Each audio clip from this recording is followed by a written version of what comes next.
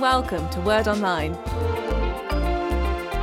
Hello and welcome to Series 6 and Episode 4. And this is about the death of John the Baptist. We're going to be studying from Mark chapter 6, verses 14 to 29. And this account is also recorded in the Gospels of Matthew and Luke. Well, before we get to the particular event, we'll just remind ourselves of where we are in the bigger story. Because Series 6 describes how Jesus sends out his 12 apostles on their first missionary journey, going out in pairs around the towns and villages of Galilee. It's in fact the third tour of Galilee that Jesus conducts and organises. If we go back in the account to Series 3, we have the first tour of Galilee, where Jesus went around at the very beginning, making a name for himself, proclaiming the kingdom had come, healing the sick, teaching and preaching, and causing a considerable sensation. During that period, he was forming his group of disciples together gradually. And at the end of the first tour, he appointed the 12 apostles when he went to pray on a mountainside during the night. Then he, in Series 4, delivered the Sermon on the Mount, which provided the framework for the lifestyle of the new discipleship community. Then in Series 5, we saw the second tour of Galilee that Jesus conducted. And now we're into Series 6, where he is transferring his authority onto the 12 in order to multiply the mission, reach more people with the good news of the kingdom. So something very strategic is happening. It's the beginning of a process that will launch the multiple replication of mission through the church. Jesus starts the process here, and it's been described in Matthew chapter 10 most fully. It's also described in Mark's Gospel, as we shall see briefly, and also in Luke chapter 9. But we are now catching up with the story of John the Baptist, which gets connected with this other story of mission very clearly in this particular context. Mark summarizes the mission of the 12 in Mark chapter 6 and verses 12 and 13. And this is just the introductory event to describe something that leads us to the question of John the Baptist. So let's read as an introduction Mark 6 verses 12 and 13. They went out and preached that people should repent. They drove out many demons and anointed many sick people with oil and healed them. So this is the background to the events that we're going to describe. And in the next verse says that King Herod heard about this. So let's now just think about King Herod. This is King Herod Antipas, who we've met before in terms of our story from time to time. Let's just have a little reflection about him before we continue to actually describe the situation where he authorizes the execution of John, who is his prisoner. Now, Herod Antipas was the ruler of Galilee. He also ruled another region further south east of the Jordan called Perea. But for our purposes, the main interest is the fact that he was the regional ruler who ruled in the area where Jesus mostly ministered. He ruled on behalf of the Romans, as we've stated in previous episodes, and he was accountable to them and tried to keep the peace and order in his territories so that the Romans were not concerned and so that he can continue to be the ruler. His capital city or town was Tiberias, which was a large town on the western side of the Sea of Galilee, a little bit further south from Capernaum, which was Jesus's headquarters. So he was really quite close to Jesus geographically. But we have no record of Herod Antipas ever meeting Jesus until the last week of Jesus' life, as we shall refer to just briefly in a moment. So Herod Antipas is trying to work out what to do with this popular movement of religious fervour and excitement and hope that Jesus has been stirring up.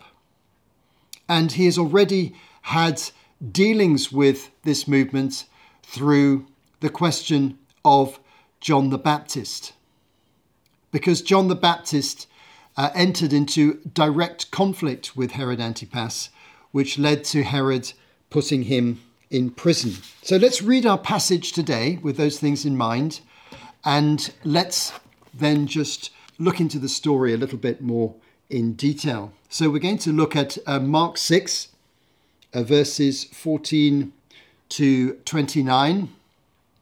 And the second half of this passage is a recapitulation of an event that had happened earlier. Bearing in mind what I've just said, that Herod heard about the mission of the 12, as he'd already heard much about the mission of Jesus. And he could see this acceleration of momentum of Jesus' ministry. And that's the context of the opening part of this passage. Verse 14, King Herod heard about this, for Jesus' name had become well known. Some were saying, John the Baptist has been raised from the dead, and that is why miraculous powers are at work in him. Others said, he's Elijah. Still others claimed, he's a prophet, like one of the prophets of long ago. But when Herod heard this, he said, John, whom I beheaded, has been raised from the dead.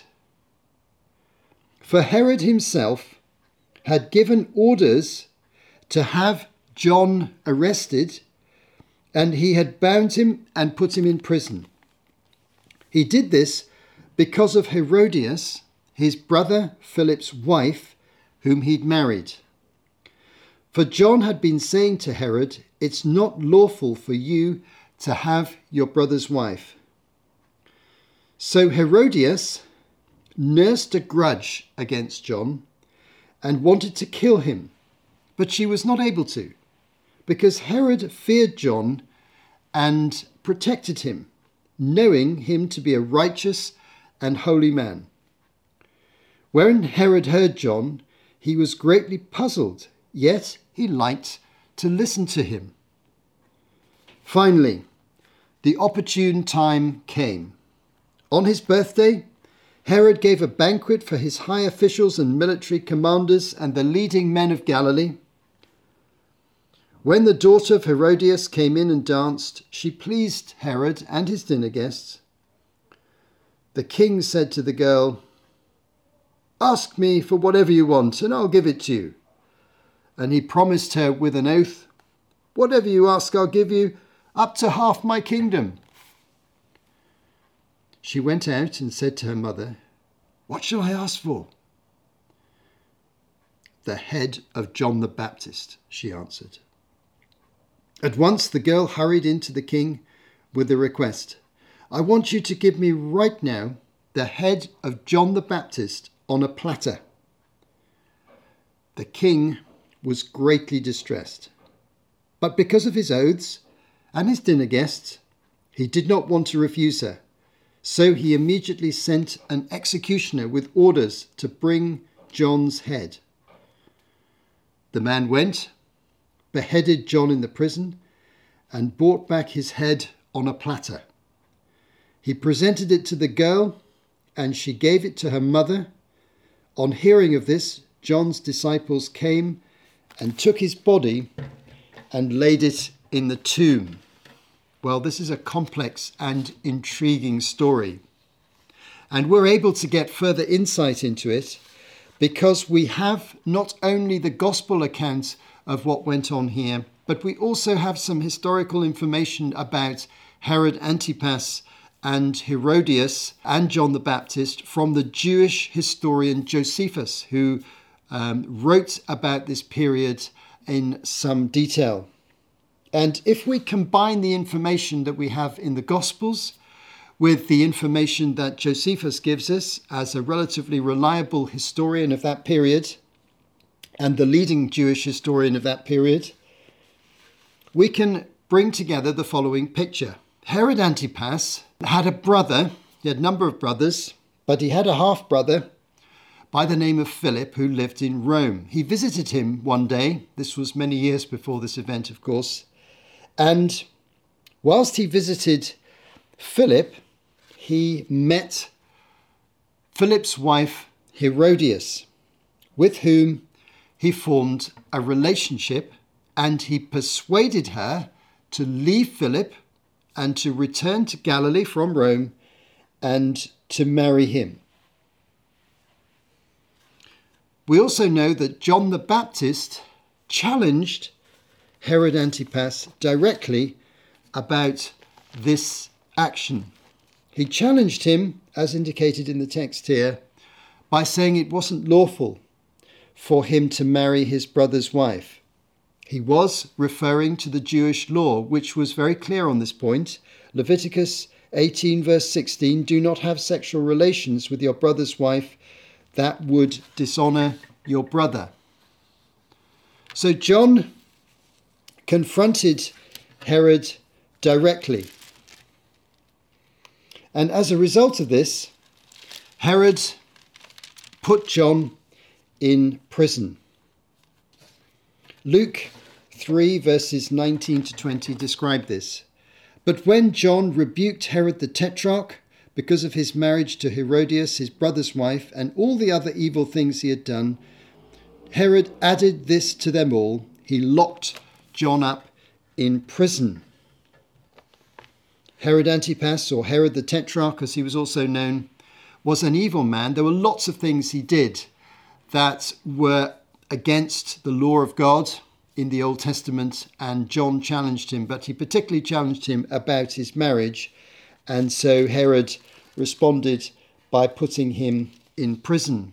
It's quite possible that he kept him for some time in a prison in the south of his territory, in a place called Perea, where he had a palace and a mountain fortress at a place called Macarius, which is in modern-day Jordan.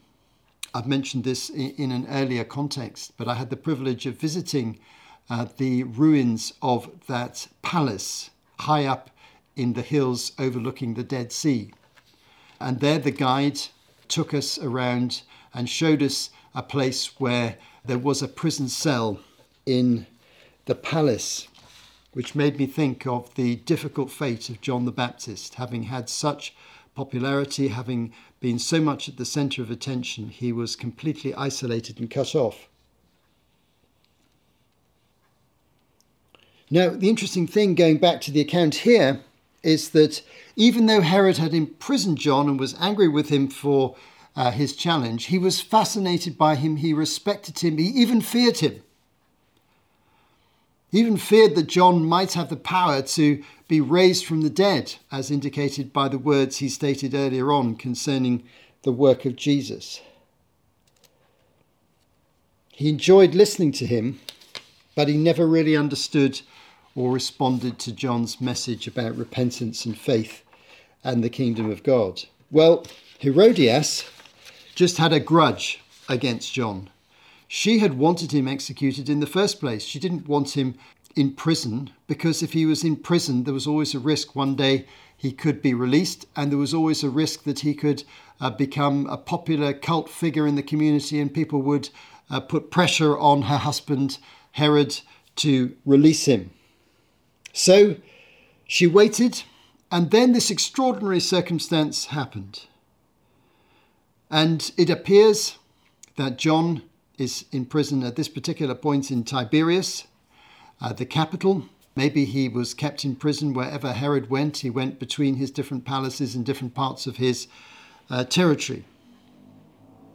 But all the commanders, all the leaders of his palace, all the important people in the province of Galilee were invited to Herod's birthday party. And Herodias' daughter, probably by her first husband Philip, danced, and Josephus names this girl as Salome. And Herod made a foolish and exaggerated promise to her, because she pleased him with her dancing, that he'd give her an extravagant gift. Maybe he'd had a little bit too much to drink. Maybe he was carried away by the heat of the moment. But he did not expect what would happen when the daughter of Herodias, went out, spoke to her mother, and her mother seized the opportunity she'd been waiting for a very long time, demanded the execution of John at that point. And Herod felt stuck because he'd made a public statement. He didn't want to look ridiculous in front of all his guests. So despite his inner feeling of uneasiness about it, he went ahead and had John executed. And John's disciples collected John's body whilst the head was presented in a gruesome way to the guests at the dinner. This is a very dramatic story, but interestingly enough, it is corroborated or supported by the historian Josephus, who wrote some decades later and wrote in detail about Herod Antipas and about John the Baptist. Now, Herod was anxious about Jesus. We see in the first few verses here that when he heard about this missionary trip and all the things that Jesus and his disciples were doing, he was wondering what he could do to deal with this popular movement. Because people were claiming that Jesus was a prophet. Some were saying he was Elijah, considered by many the supreme prophet of the Old Testament. A prophet who was promised by the prophet Malachi would return again. Elijah would come again in the end times of the people of God. Maybe it's Elijah, maybe he's one of the prophets of long ago who's been raised up again. Maybe it's Isaiah, maybe it's Jeremiah, maybe it's Ezekiel come back. People had very high view of who Jesus could be. Lots of speculation was around. Herod was aware that his whole kingdom was full of excitement about Jesus. But as far as we know, interestingly enough, he had not met Jesus. There's no evidence in the Gospels that they had met by this time, which seems amazing given that Jesus was operating so close to his capital city, Tiberias, just a few kilometers away, and he must have passed by the city many times. But there's no record of Jesus going into Tiberias, and there's no record of Herod Antipas going to Capernaum or any of the other places that Jesus spent time in. So as far as we can tell, they hadn't actually met. Maybe Herod was afraid of meeting Jesus. He'd already had difficulty dealing with John the Baptist. Maybe he felt it was safer to keep him at arm's length. But what he couldn't do was to keep the influence of Jesus out of his palace. By the time this event happens, we have three different likely connections between important officials in Herod's government and Jesus. Here are the three.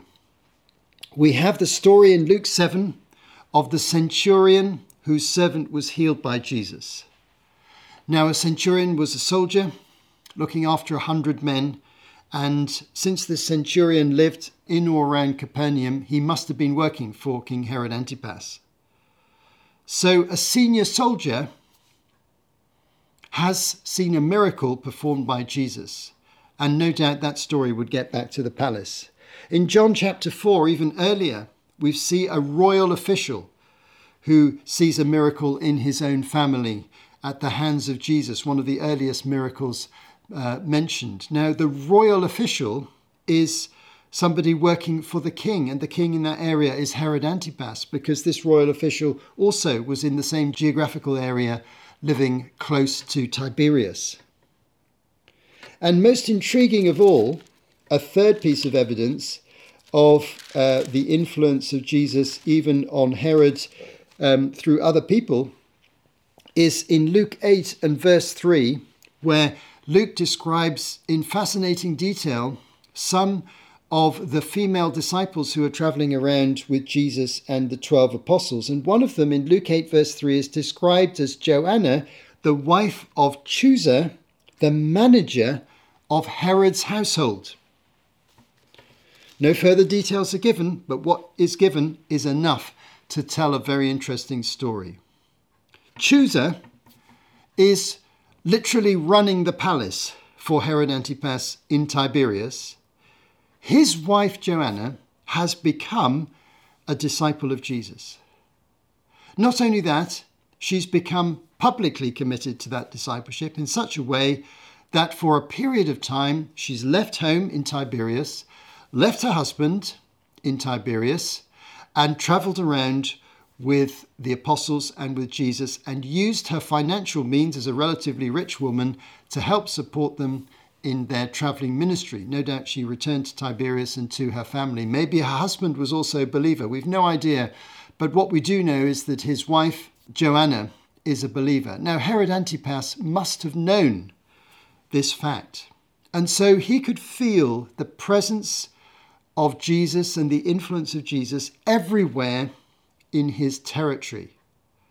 He had John to deal with, but having Jesus and his disciples to deal with was proving a fairly overwhelming experience for him. He could see that Jesus had become well known throughout Galilee. And Herod seems to me to be a paradoxical character. He's obviously, in some ways, an evil, selfish ruler. We can see that by his marriage to Herodias and by the fact that Luke 3 tells us that he did many other evil deeds, which John rebuked him for. We can also see that he's fascinated by John the Baptist and intrigued by Jesus. And there's a missing dimension in his life, a missing spiritual dimension. He's got unanswered questions about the meaning of life, and he's really interested in these Jewish prophets who he encounters, John the Baptist and then Jesus. And as we'll see in a moment, he does have an opportunity to meet Jesus at the end of his life. So Herod is a really intriguing character. And this is a very intriguing story. Lots of different threads of our narrative are coming together. And it's really interesting to see it from the point of view of the ruler of the area. He didn't feel strong enough to try and suppress the Jesus movement. It was a popular movement that was far too extensive for him to do that. But he kept a little bit of distance from Jesus.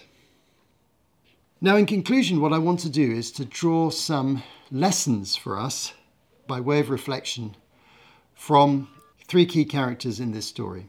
Let's start with Herodias. She seems to us, from what we know from the Gospel account and also from Josephus' account, to be a sinful and a selfish woman who was full of self-justification and determined to get rid of John the Baptist. So she's a fairly clear-cut character from the story. She wants her own way. She's a powerful woman. She doesn't want John the Baptist to threaten her in any way. She doesn't ever want to see him again. She doesn't want to see him released. She doesn't want him to speak his words of condemnation against her marriage to King Herod out in the public again. She's been humiliated by that before, and so she wants to get rid of him. And it's interesting that her determination was such that it didn't take her long when the opportunity suddenly came and her daughter came to her and said, "The king has offered me anything I want. What do you think I should ask?" It didn't take her long in that moment to say, "I know exactly what I want. I want the execution of John the Baptist. Let's have his head on a platter. Let's have his head on a plate. Let's publicly demonstrate his death so that we bring to an end the way that he has taunted me and challenged me." So we have an evil woman. And we have Herod Antipas, a sinful ruler with a troubled conscience, a man with power, but with an unease with himself. He's guilty, he's confused, he's uncertain, he acts strongly, but in his heart, you know that he is confused. And interestingly enough, the opportunity comes for King Herod Antipas in an unusual circumstance to meet Jesus face to face. But it doesn't happen in Galilee. It happens in Jerusalem at the end of Jesus' life. Now, King Herod Antipas often would go to Jerusalem for the religious feasts of the Jews. It was traditional for the rulers to do that. Now, Jerusalem was in Judea, was not his territory. Judea was ruled directly by the Roman governor or procurator, who at this time was a man called Pontius Pilate. It was the neighbouring territory. But Herod would go, and he and Pilate would be in the same city together, because Pontius Pilate would also go to Jerusalem from his headquarters in Caesarea by the coast and just oversee the religious festivals, because huge crowds came to the city and he wanted to make sure that there was no civil disturbance. Well, in Luke 23, in the account of Jesus' arrest and trial, we see an interesting thing happen. And that is that when Jesus is brought to Pontius Pilate doesn't really want to deal with him. He doesn't see that he's done anything wrong, and he doesn't want to submit to the will of the Jewish ruling council, the Sanhedrin, who brought the accusation that he's a blasphemer and he's broken the Jewish law and he should be executed. Pilate doesn't want to get involved in all that initially. And then when he discovers that in Luke 23 verse 7, when he learned that Jesus was under Herod's jurisdiction, he sent him to Herod, who was also in Jerusalem at the time. Now, Jesus was under Herod's jurisdiction because he lived in Galilee. Reading from Luke 23 verse 8, when Herod saw Jesus, he was greatly pleased because for a long time he had been wanting to see him. From what he had heard about him, he hoped to see him perform a sign of some sort. He plied him with many questions, but Jesus gave him no answer. This was the one occasion when Herod actually met Jesus. It was inconclusive. His spiritual questions were not persistent enough or deep enough to cause him to engage with Jesus in any significant way. Now we conclude our study with a third reflection. We've looked at Herodias, we've looked at King Herod Antipas, and now a final comment on John the Baptist himself. John was a very courageous man who had preached fearlessly a baptism of repentance, had challenged people to change their lifestyles. We discussed that when we looked at his ministry much earlier in the life of Jesus teaching. But he'd been in prison for some time, and he was vulnerable emotionally. He sent some of his disciples to ask Jesus questions, as recorded in the beginning of Matthew 11, just checking out that everything was okay with Jesus, because he was isolated from what was going on. This great Jesus movement was spreading throughout Galilee, and John the Baptist was in prison. But he was faithful under persecution, and he had been willing to speak boldly to Herod the king, and had confronted him with things that were wrong. He had performed his function as a prophet, and he died as a martyr.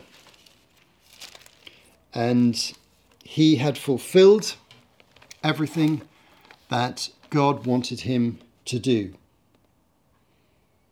In fact, I want to end this episode by just reminding us of the prophetic function of John the Baptist as described by his father Zechariah when he was born, when his father spoke a wonderful prophecy. And part of this prophecy is very specific to John's identity. Luke 1, verses 76 to 79. And you, my child, will be called a prophet of the Most High, for you will go on before the Lord to prepare a way for him, to give his people the knowledge of salvation through the forgiveness of their sins. Because of the tender mercy of our God, by which the rising sun will come to us from heaven and shine on those living in darkness and in the shadow of death, to guide our feet into the path of peace. You, my son, will be a prophet of the Most High. That's exactly what John was. He fulfilled his ministry. He, in his time, drew the attention of the whole nation of Israel towards Jesus. and was able to focus them in such a way that many were able to respond to Jesus when he came. He truly was a prophet. But prophets are often misunderstood. They're often persecuted. They often suffer. They often get rejected for their messages. And that's what happened to John at the hands of King Herod Antipas. So this is a powerful story, and it brings to an end the narrative about John. And it's interesting that in the context of John's life coming to an end, Jesus' ministry is accelerating. He's fulfilled his role. And he did say at one point, early on in his ministry when Jesus came, I must decrease and he must increase. And that process reaches its conclusion in this passage when he passes into eternity through martyrdom, and Jesus' ministry continues at full pace throughout Galilee and beyond. Thanks for listening. You have been listening to Martin Charlesworth for Word Online. To find out more, visit wordonline.org.